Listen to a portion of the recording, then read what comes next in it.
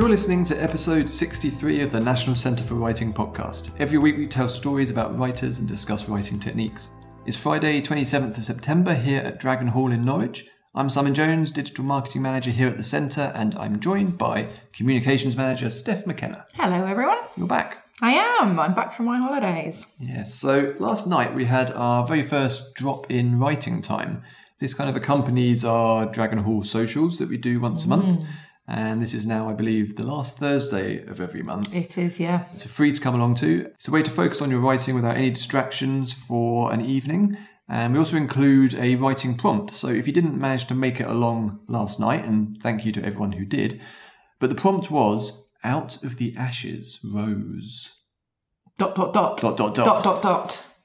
what we thought would be fun is, if you didn't make it, or even if you did, send in your responses to that prompt, maybe one-line responses. Send them to us on Twitter and we'll see what people come up with. Yeah, and absolutely come to our next session if possible. They're really, really relaxed, kind of like the Dragon Hall socials, really. Very relaxed, very informal. There's some drinks and some biscuits. A lot of our members of staff are planning to come along to the sessions and give themselves some time to write, get a bit of writing time in for yourself and to have a chat and to meet some nice people. Yeah, by the end of it, you'll have more words than you had from the start. Exactly.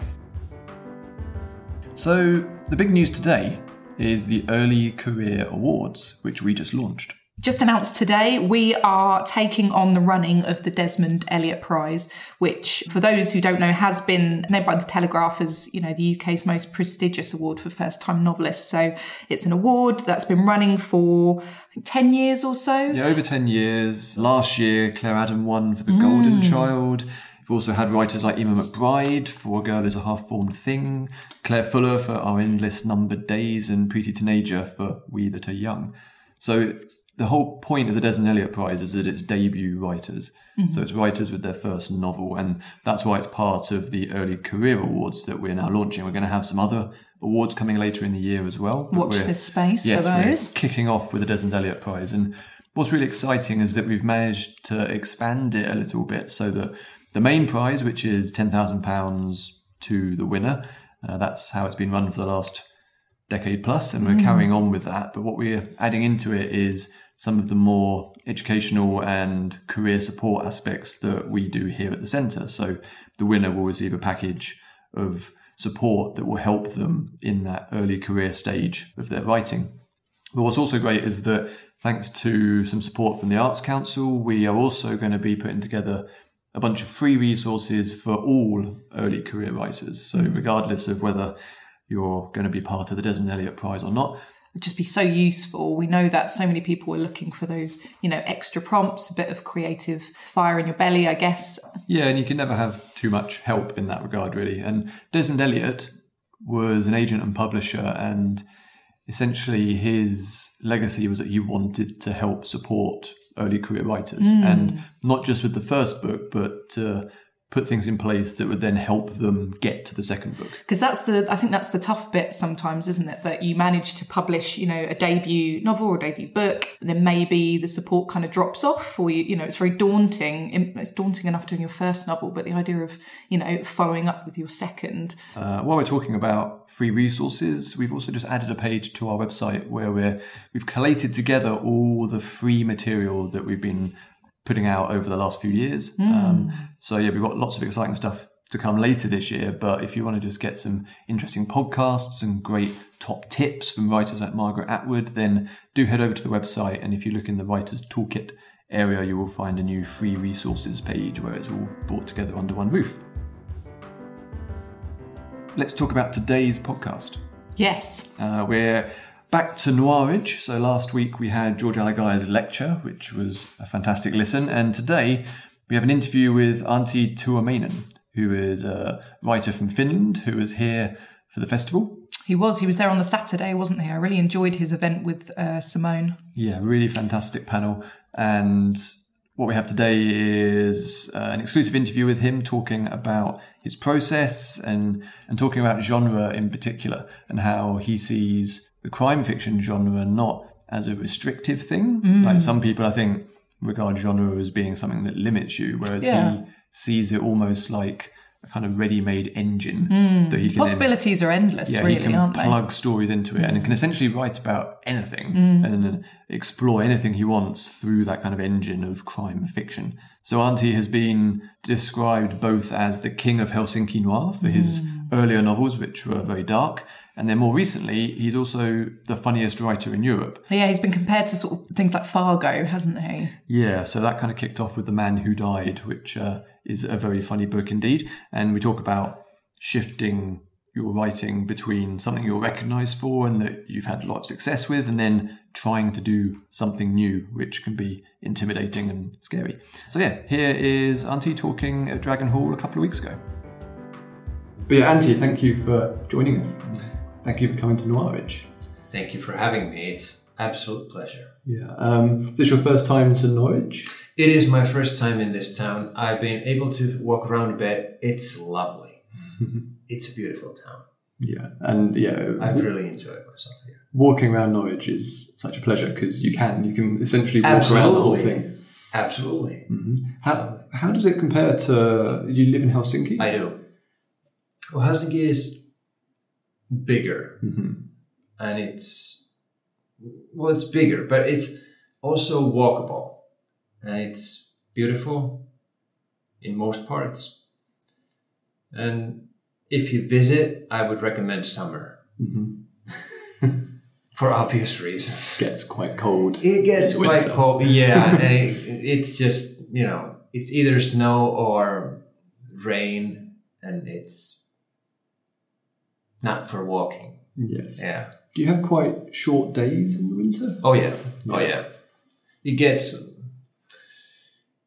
I think the shortest that it gets is like, I don't know what it is, 4.5. Like, so it's a very short day. Wow. To make the most of it. Well, no, you can't because you're working during that time. You're inside, and then you go out, and it's dark as night again, just as it was in the morning. Yeah. Wow. Yes. I wonder how that kind of affects people who write and create things. I don't know. This often comes up, but I don't know if there's a sort of a correlation, like a direct one, anyway. But we were today discussing that if there is this different mental subconsciousness as to, for example, humor, but I don't know if it relates to the weather. It might have something to do with that, but I don't know, because as I said, it's been really nice to observe that the sense of humor you have here can be quite compatible with the Finnish sense of humor. Yeah, I think that's what's interesting, because in the panel you were talking obviously about translation and the fact that humour in particular is hard, or can be hard to translate. But clearly you've had a lot of success with your books being translated and the humour going along with it. And I've been very lucky with translators as well, because I have a good translator, and it's all about nuances when you're writing, and especially when you're writing dark humor, you have to get the nuances right. You have to get the atmosphere and the tone right. And that is always something you worry about, but I've been lucky. Yes. Yeah. So I'm actually reading The Man Who Died at the moment, and it is very funny. Thank you for saying that. But yeah, I think the challenge and the thing that's interesting is it's not like you're telling jokes. No. It's not humor a joke. And jokes are different. Yeah. There's a difference between humor is one thing, jokes are another thing. Jokes can be, in the sort of under the umbrella of humor, but jokes are very different from humor, because humor is something. A very fine example are the Kaurismäki movies that were mentioned earlier, because what you see is sort of serious, but still the underlying tone is one of very serious humor. Yeah, and I think depending on whether it's books or film, depending on the reader and the viewer, it is possible to mistakenly not realise it's meant to be funny. Exactly. And I remember the first time saw Fargo, and that little bit at the start was that this is a true story, and then and I hadn't seen any other Coen Brothers films at the time, and all the way through it, I was like sitting there going, "This is really funny, but I don't know if I'm supposed to find it funny. I know. Is there something wrong with me?" I know, but Fargo is a great example of that kind of humor, because there are people who don't see anything humorous in the film, whereas one watches it and sees a tragicomedy, because everything goes so wrong that it is in the end funny, and it's very human. It's very, but again, humor is also not only are jokes and humor different things, but humor is something when you start to define it, it sort of kills it. Mm-hmm. Yeah, tricky thing. It is. Yeah, you can't. The more you try to pin it down, the more it kind of disappears. Yeah, I know. Yes. What's really interesting about your books is that you seem to have kind of almost two phases to them. And looking at reviews and commentary online, it's like you have, on the one hand, you've got the king of Helsinki noir, and then more recently, you're the funniest writer in Europe. And it feels like you made from the outside at least, it seems like you made a conscious decision with The Man Who Died to write something slightly different. Was it a kind of deliberate thing, or was it just a natural evolution of your writing? Good question. In hindsight, I think it was both. It was just because I tried to get better at this. I tried to, I wouldn't say, because it's a grand word to say, I'm trying to evolve. It's a bit too grand, but I'm trying to get better at this. So that means trying new things and trying also things that I'm a bit afraid of, because that was the thing, because I wanted to write a book where I could be funny, but it was also, can I do this? I mean, do I have the nerve to try to be funny in a book that is also very serious? Mm-hmm. And I must say, I was a bit scared, actually. Looking back, I understand that I was a bit, and of course, I was very worried that it would not work out. I was thinking, before it came out, I was thinking that the reviews might be something like, he's lost his mind. This is just what is the what has happened to the king of Helsinki noir? Yeah, when you'd already had success and recognition. Yeah. But I wanted to try something different. But it was also, as you asked, was it natural or was it a conscious choice? It was both, but it was natural in a way that it was something that I had in me. And as a writer, I must go into what I write 100%. It makes no sense to work on something for at least a year. It takes at least a year to write a book. So you might as well do what you really want to do, because you'll be with it for a long time. And so I did my best. Mm-hmm. I can say that. And I wanted to try to do different things. I wanted to, really give it my best shot. I'm actually very relieved it worked out. Yeah, you can look back now and be like, that did work. yeah, I can look back and say, I knew what I was doing.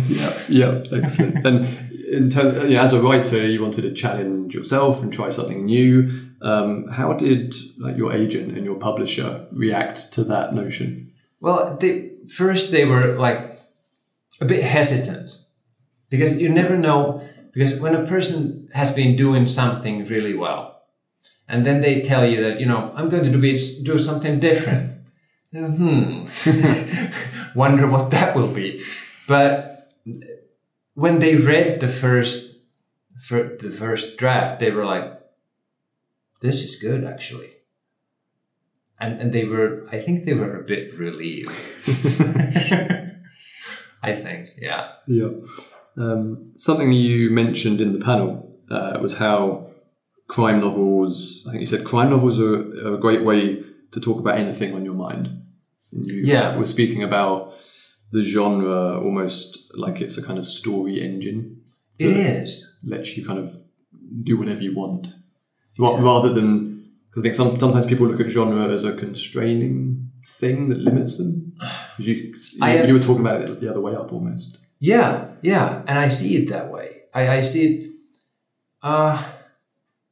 because what I see is a sort of a structure that you can do anything within. Crime fiction today as a genre is like a huge umbrella for almost all kinds of books really nowadays. From psychological thrillers to these books where cats solve murders, from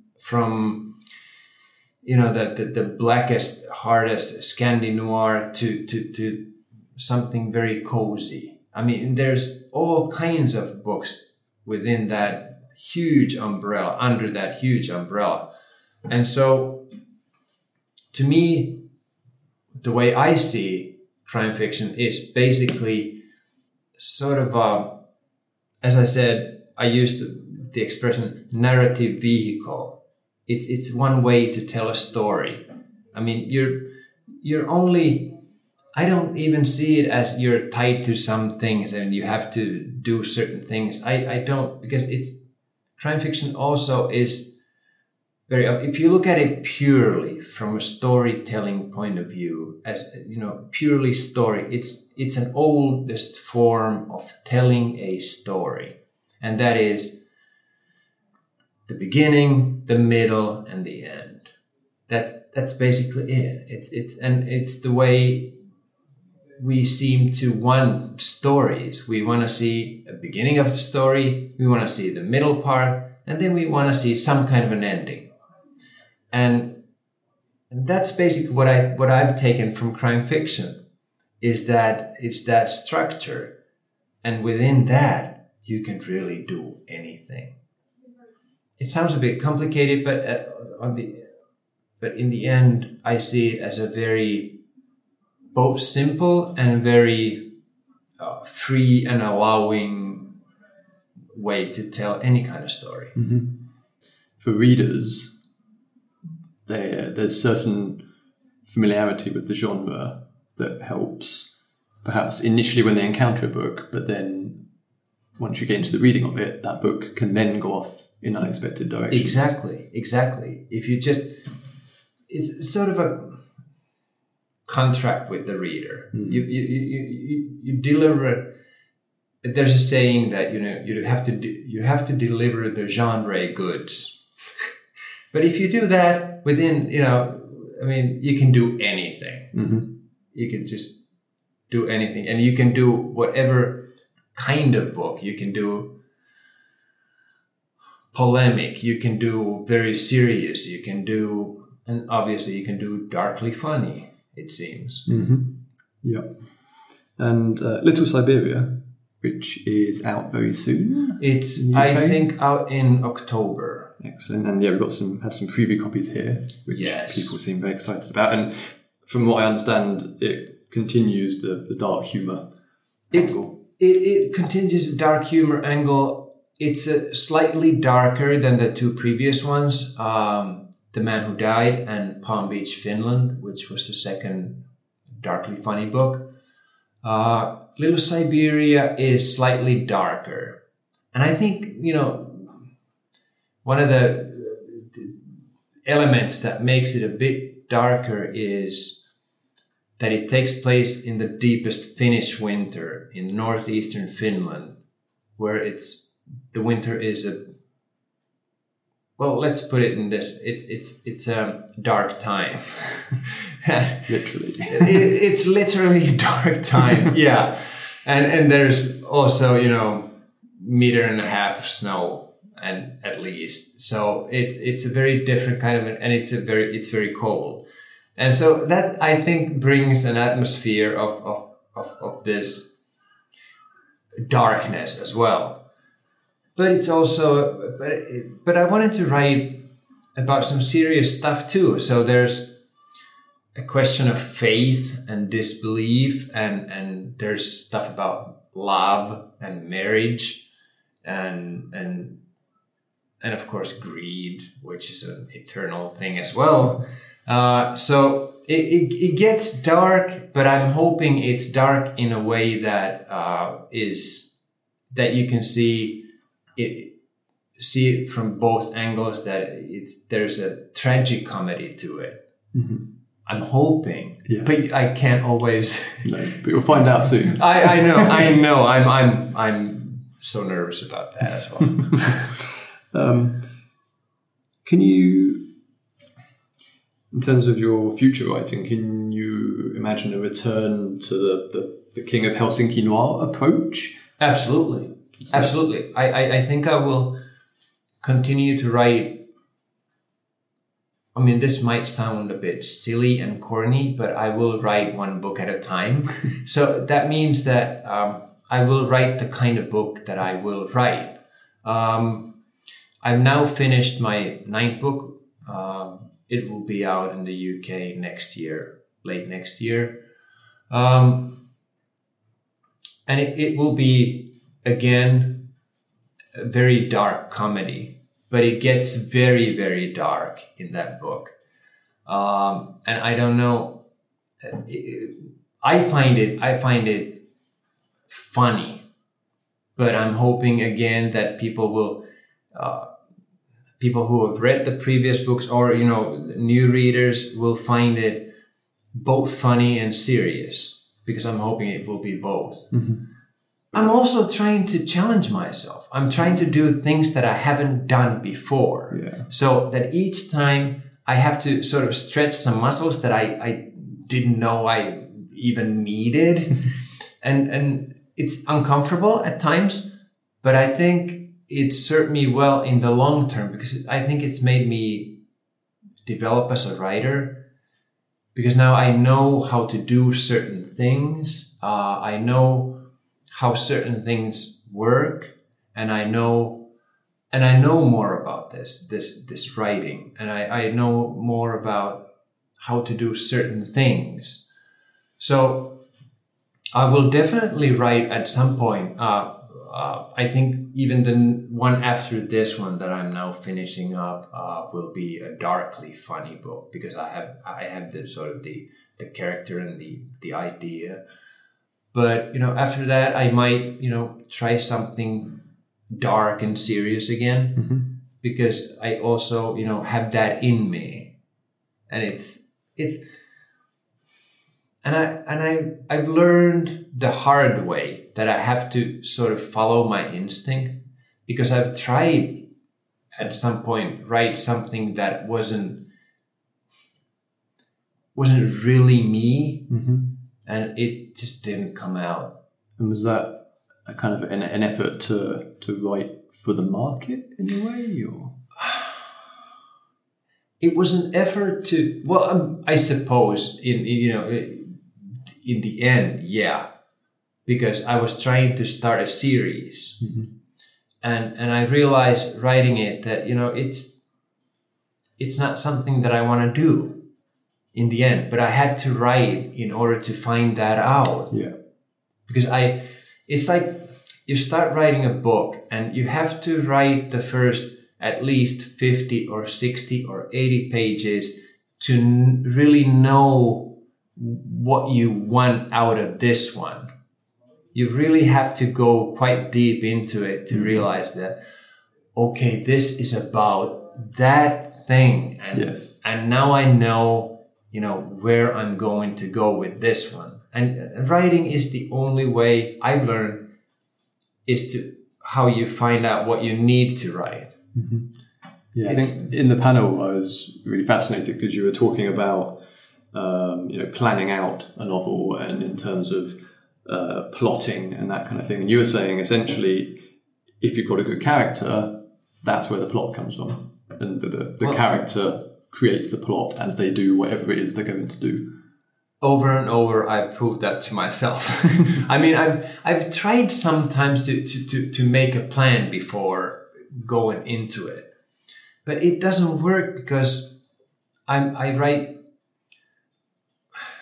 from the character, and I want the character to have the kind of problem that forces them to do something that they would never do under normal circumstances.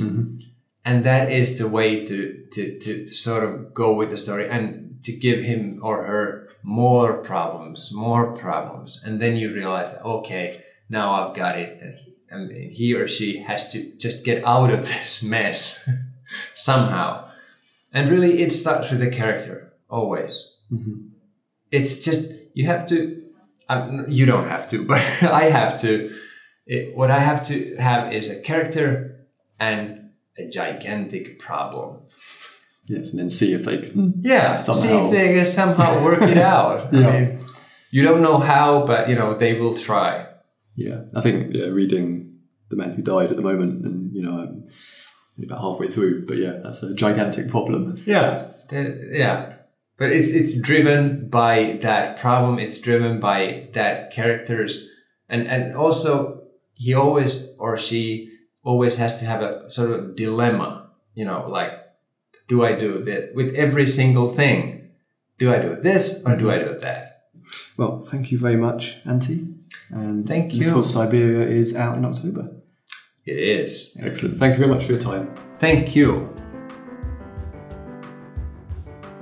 I have to say, I've said this before, but meeting the writers at Norwich in particular, you realise just how friendly crime writers are. So Antti was really friendly. Pretty much everyone I met with was just they're a really friendly bunch, the crime writing community, which is why I really like the festival. Yeah, they seem to all really like getting together. They do. They like getting together for a mini celebration, don't they? Indeed. So thanks to Antti for the interview and for visiting Norwich. If you have questions or want to get in touch, you can find me on Twitter at Tarnamus and Steph. I am at Steph X McKenna. And the National Centre for Writing is everywhere. So you can find us on Facebook. You can find us on Twitter and Instagram at Writers Centre. And please do send in your responses to that writing prompt. And the best thing to do if you want to be kept up to date on everything we're doing and various writing opportunities that are coming up is to join our newsletter, which you can do over at nationalcentreforwriting.org.uk.